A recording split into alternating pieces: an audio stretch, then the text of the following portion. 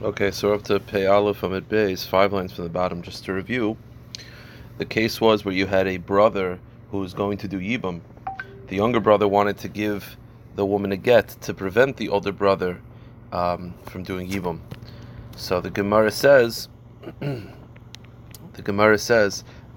the older brother said to the younger brother, "Let me do Yibam, and I'll split the Nechasim with you. I'll split the Yerusha." So Rav Yosef said it doesn't work. Why? Because when the Mishnah said that the Yavam cannot sell the brother's estate because there's a megalin on the property, if he tries, it's not effective. Abaye disagreed.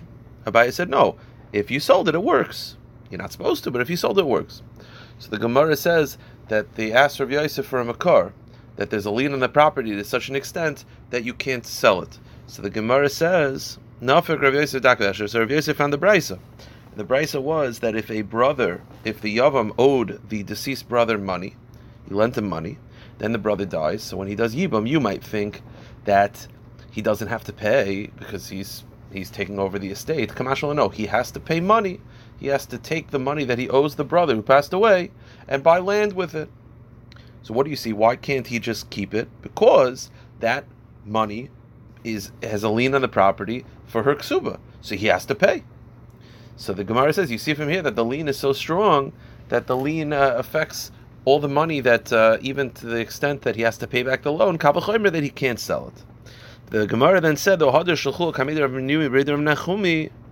Rav Nachman said that brisa that you're quoting is not an accurate brisa. Again, the brisa is saying is that if two brothers, Reuven owes Shimon money, and then Shimon dies, and then Reuven does Yibum, he still has to take money out that he owes, and he has to pay back the loan to the estate. So you'll say, why? Because the money has a lien, all the money is owed to the wife, and there's a lien on the property, so he has to pay it back. But says Rav Nachman, that brisa is not accurate. So why isn't it accurate? So my taima. Well, reason number one is the reason why he has to pay back the loan, right? He has to pay back the loan is because she's, right? Like, you could ask yourself, why does he have to pay back the loan? The brother died. The answer is because there's a lien on the money for her ksuba. So she's owed money because of the ksuba. The halacha is, though, that according to most Tanoim, there's no lien on movables. This is money, which is movable. There's only lien on property, not movables. So maybe that's the problem with the brisa. The brisa is under the assumption that there's a lien on the money, but the money's movable. So the Gemara said, but that's not a problem. Dilmer Rav Meir, perhaps it follows the view of Rav Meir. Rav Meir's viewpoint is that movables are pledged towards the ksuba. There's a lien on movables as well, so perhaps that brisa follows Rav Meir. So what's the problem with the brisa? So the Gemara says, well, okay, Mishum de Amrla, atlav balas divarim didiyat. Perhaps the problem with the brisa is, why can't he tell the wife, what do you have to do with this? Meaning, he has to pay back the loan. Why? The brother died. So you'll say, well, because the money is owed to the woman. But, so meaning, in essence, he's paying back the woman money that he owed his brother. Maybe the problem with the brisa is, why can't he tell the wife, the Yavama, I don't owe you any money. I owe my brother. Now, he's dead. So, no one could collect. She's going to say, yeah, but my ksuba. He said, but what do you have to do with this? I owe him money, not you. Maybe that's the problem with the brisa. Go to the next page. The problem is, Dilma Rav Nosson. Perhaps this brisa follows the view of Rav Nosson. Titania, Rav Nosson oimer, menayin lo noise b'chaverim mana. B'chaver b'chaveroi. So Rav Nosson says like this, if A owes B money and B owes C money, then A owes C. That's Rav Nosson Shita. It's the transitive property for loans. So if you have Reuven, Shimon, and Levi, Reuven owes Shimon money, and Shimon owes Levi money, then Reuven owes Levi money, and Levi can collect from Reuven directly without having to go through Shimon. So perhaps over here, the reason why the brisa makes sense, and there's no flaw with the brisa, is because we said, why does he have to pay back the estate? Because the woman's ksuba. But he said, that's a little strange, because why can't he say to the woman, I don't know what you're talking about. I owe my brother money, not you. The answer is, the reason why it's not a flaw, the brisa makes sense, is because he owes the brother. The brother owed her. So the transitive property says that he owes her. So perhaps the reason why she could collect directly from him is because the shita of Rav Nosson. So therefore, what's the problem with the brisa? It can't be because there's a lien on movables, because that follows Rav Meir, and it can't be because the woman's able to collect, even though she wasn't the one directly owed, because that follows Rav Nosson. So what's the problem? So the Gemara says, the answer is ksuvas derabanan. It's unlikely that this brisa is accurate. Why? Because it has one chumrah, which is it's following Rav Meir, right? We said movables, lien on movables, follows Rav Meir. Then also the fact that he owes her money, that's Rav Nosson. What's the likelihood that both of those things are correct? Meaning, it's one thing for the Brisa to have one stringency, but for the Brisa to have two stringencies is strange. So, the Gemara says, Amar Rava im kain, Rava says, now you explained why Abaye used to say this Brisa is flawed, but I never understood why. Now that's why, because it's unlikely that the Brisa would be combining two chumras, the chumrah of Rav Nosson and the chumrah of Meir. Okay, so we had that story. So the Gemara says there was a similar story. In the city of Mas it's a similar story to what we just had with Pumbedisa, but now in Mas a woman fell to Yibam. So the younger brother tried to give her a get to stop her from doing Yibam. So Amar, so the older brother said to the younger brother, why are you doing this? If you want property, I'll split it with you. Now, in Pumbedisa, we just had a whole machlekes between Rav Yosef and Abaye whether it's valid. Now, apparently what had happened was that regardless of the fact that Rav Yosef was against it, the brother in the story of Pumbedisa, he actually reneged. He said that he would split it with the younger brother, but he never actually did. So the younger brother in this case said, Mistafina Davle Kidavid Pumbedisa Rama, I'm afraid that you'll cheat me out like that brother from Pumbedisa, meaning I'm afraid that you'll just say you're going to split it with me like that brother did, but not actually do it. So Amar Lei, he says, Ibois plugach mehasha. So let's make a kinyan now that will be chal later on. Meaning, I can't give you the property now because I didn't do yibum. So let me make a kinyan now that'll require me to give it to you half after yibum. Now, Amar Rav Ashi. Now, the question is that valid? We've had a machlekes between Rav Yosef and Abaye whether the brother can sell half of the nechasim to the younger brother. So now the Gemara is saying perhaps the reason why it didn't work was because they tried to make the kinyan before they did yibum. So over here, I'm making the kinyan that'll be chal after yibum. Maybe that'll make it better. So the Gemara says, Amar Rav Ashi, Afa gav the chiyasar of Dimi Rav Yochanan. Oimer lechaver leichum sheich parazu v'loitia knulach elacha shloshim yoim lacha shloshim koinaf v'loi medis b'agam. The halacha is that I could say to a person, take this cow, and it'll become yours in 30 days. The halacha is that it works. So to over here, why can't I say, the older brother can say to the younger brother, do a kinyan now, and when I do yibum, it'll work. The Gemara says, no good. The reason is because over there you could sell the cow. Over here, the older brother does not have the ability to sell, regardless of whether it's before Yibam, after Yibam. So even if you say it'll be chal after I do Yibam, it's not effective. The older brother does not have the right to sell the brother's estate. Therefore, even if you do it now for later, it doesn't matter. It's not in his ability. Meaning,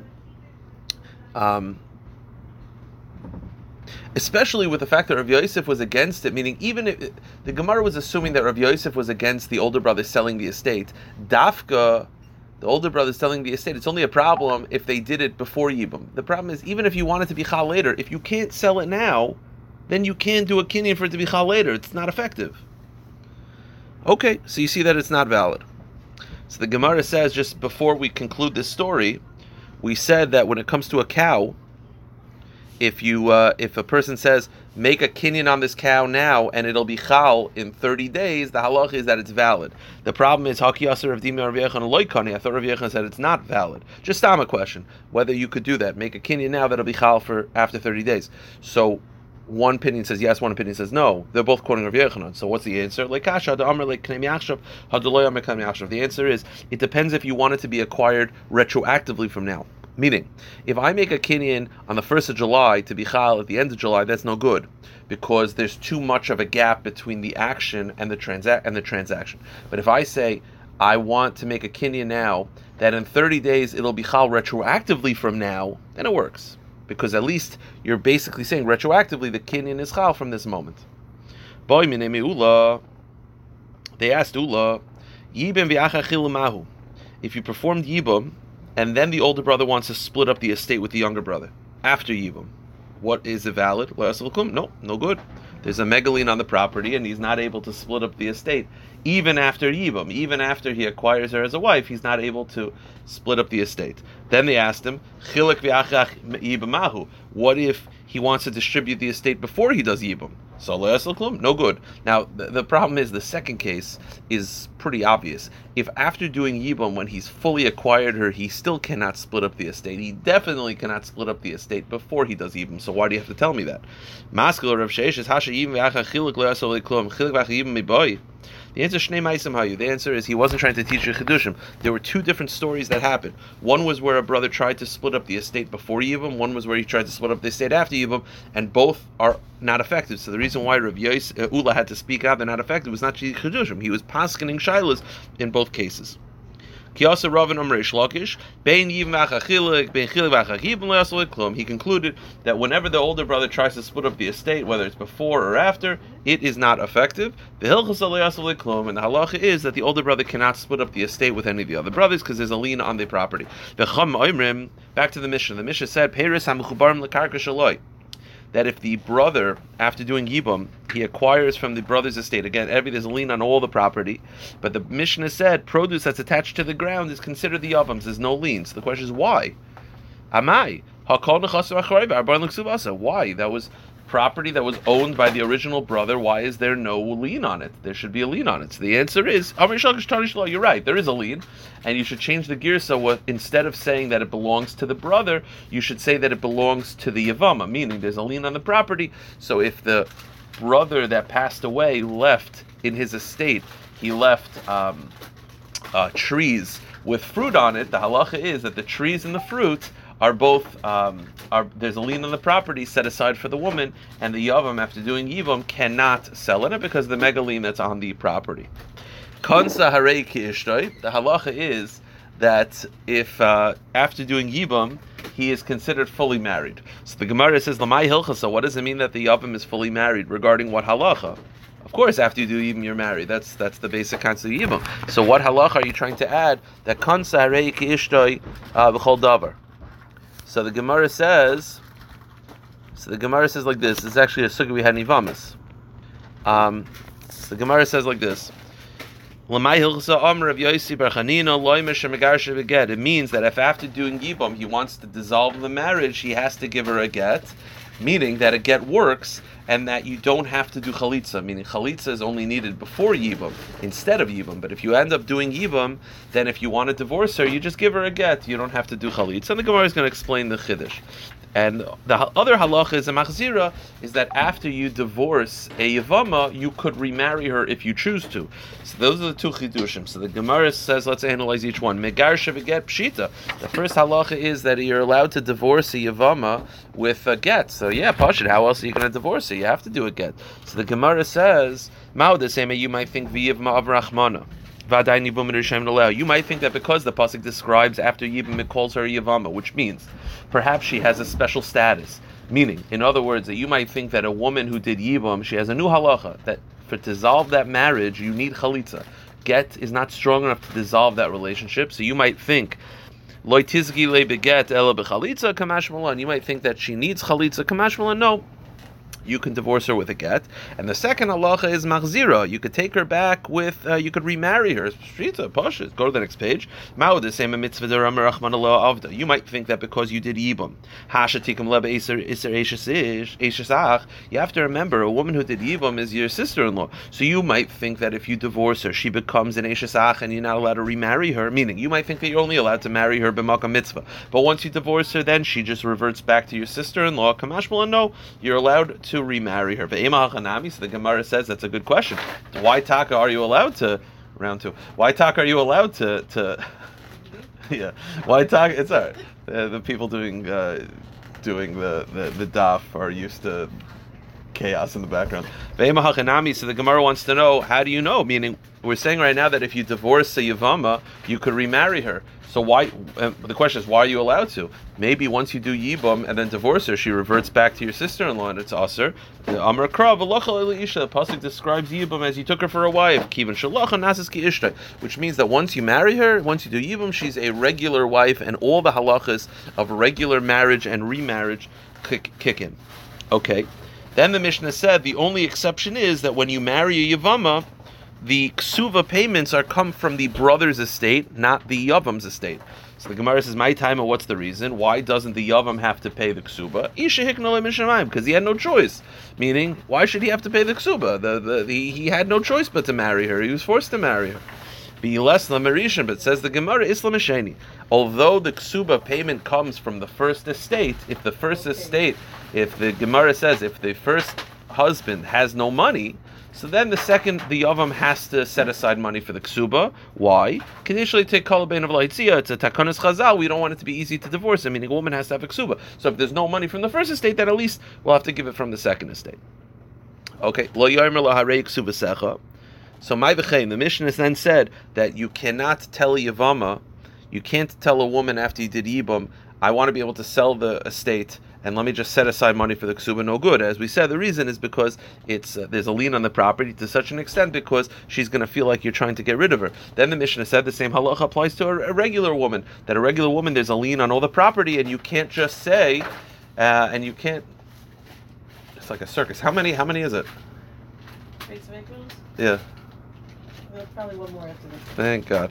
So then the Gemara says that, listen, as long as there's no crazy guys yelling at me from next door to shul, I'll take egg rolls. So quiet, you. Shh.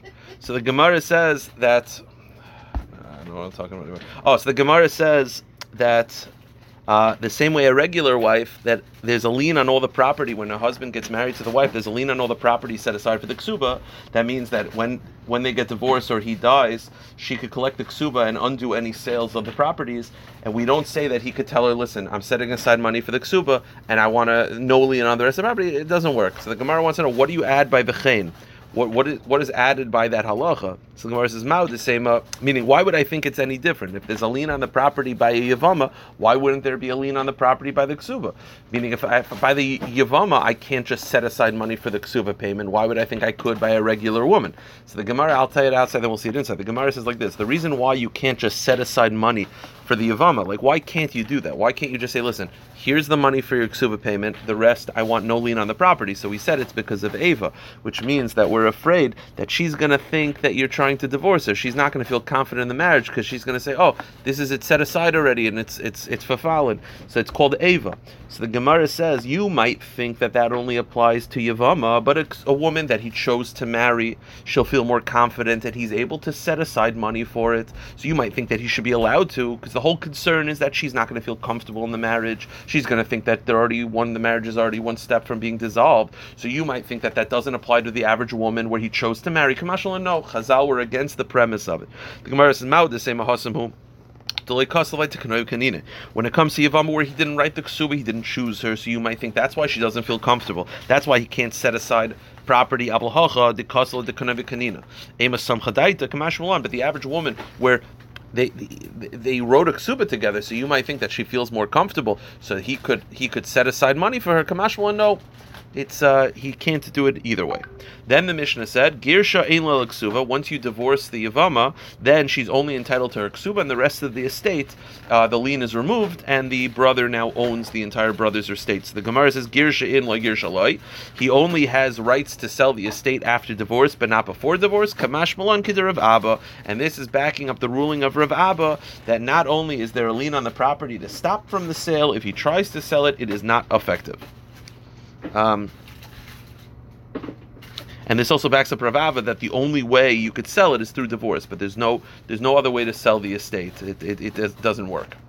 Then the Mishnah ended off by saying that if you remarry her, she's like any other woman, and you only have one ksuba. What does that mean? So the Gemara is going to explain what this means is that when you remarry a Yavama, she only gets the ksuba from the original husband's estate, meaning it goes back to the matzav the way it was, that she gets a ksuba from the original brother's estate. She doesn't get two ksubas. She doesn't get a ksuba from the first and from the second. So the Gemara says, what's the chiddush?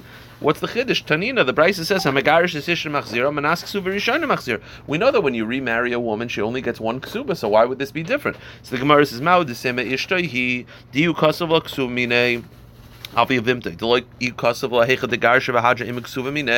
might think that because by the average person where he wrote one ksuba, so when he divorces her, he remarries her, she gets one ksuba. But over here, where she's getting from the original estate, you might think that when you divorce her and remarry her, she should now get two ksubas. Kamashmalan, no. Even in this case, she only gets the secure ksuba only comes from the original brother's estate. Omer Rav Yehuda. Originally, the Gemara is explaining how the lien on a property when it came to ksuba evolved. So originally, when a woman got married, she got a ksuba. That's it. But there was no lien on the property. The problem is people were not interested in getting married because the women didn't want to marry the men because they knew that if there's no lien on the property, then if they get divorced or dies and there's no money left, she's the whole point of a lien on the property is that if he sells everything, she could undo the sales to take what's owed. Before that happened, before the lien on the property, people didn't want to get married because they said to themselves, why should I marry him if when we get divorced or if he dies before I do, which is usually the case, men usually die before the woman, then I'm not going to be able to have any money because if there's no lien on the property, then I can only get paid if there's liquid cash, and if there's no liquid cash, I'm out of luck, so no one's getting married. Until Shimon ben Shetach instituted that there's a lien on the property. So that if there are no movables, she could collect from the land that was sold. Tanami Hachi, the Brisa similarly states, originally there was just a ksuba payment without having any lien on the property. Without having any possessions as security, without having lien, but people were not getting married. So they decided before the lien happened, the next step was that you had to deposit money, you had to put aside cash for the ksuba. The problem with that is, the problem is when they were having fights, he would just say, take your ksuba. It's not good to have the cash readily available, because it's take your money and go. So the next step was, they said, you have to leave the deposit by the husband's house. Meaning, so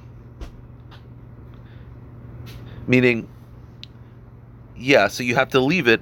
Ashiris Oisa Kolossi Shel Kesef Shel Zav. Wealthy woman would have the deposit out of baskets of gold and silver. And Yisayu Oisa Oisa Abitza Shemar Glayim. The poor people, it would be like out of Abitza Glayim is like urinals and that type of thing. But it was set aside. Now, meaning originally again, let's just review the evolution. Originally, it was just cash. Then they made that you have to set up the deposit by her father's house. The problem was he would just tell her, go back to your father's house and the money's already there. So then they decided, okay, make it a little harder. The money has to be by his house and he has to get it and give it to her, which is more of an action, which would prevent it. But obviously you can imagine what happened. They were fighting. He would say, here's your money, and he would give it to her and say, get out.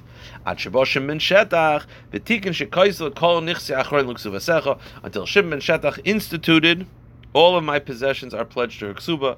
So until Shimon Shetach had to create a lien on the property. I will stop here. Wishing everyone a ksiv tova. Pick it up right after Rosh Hashanah.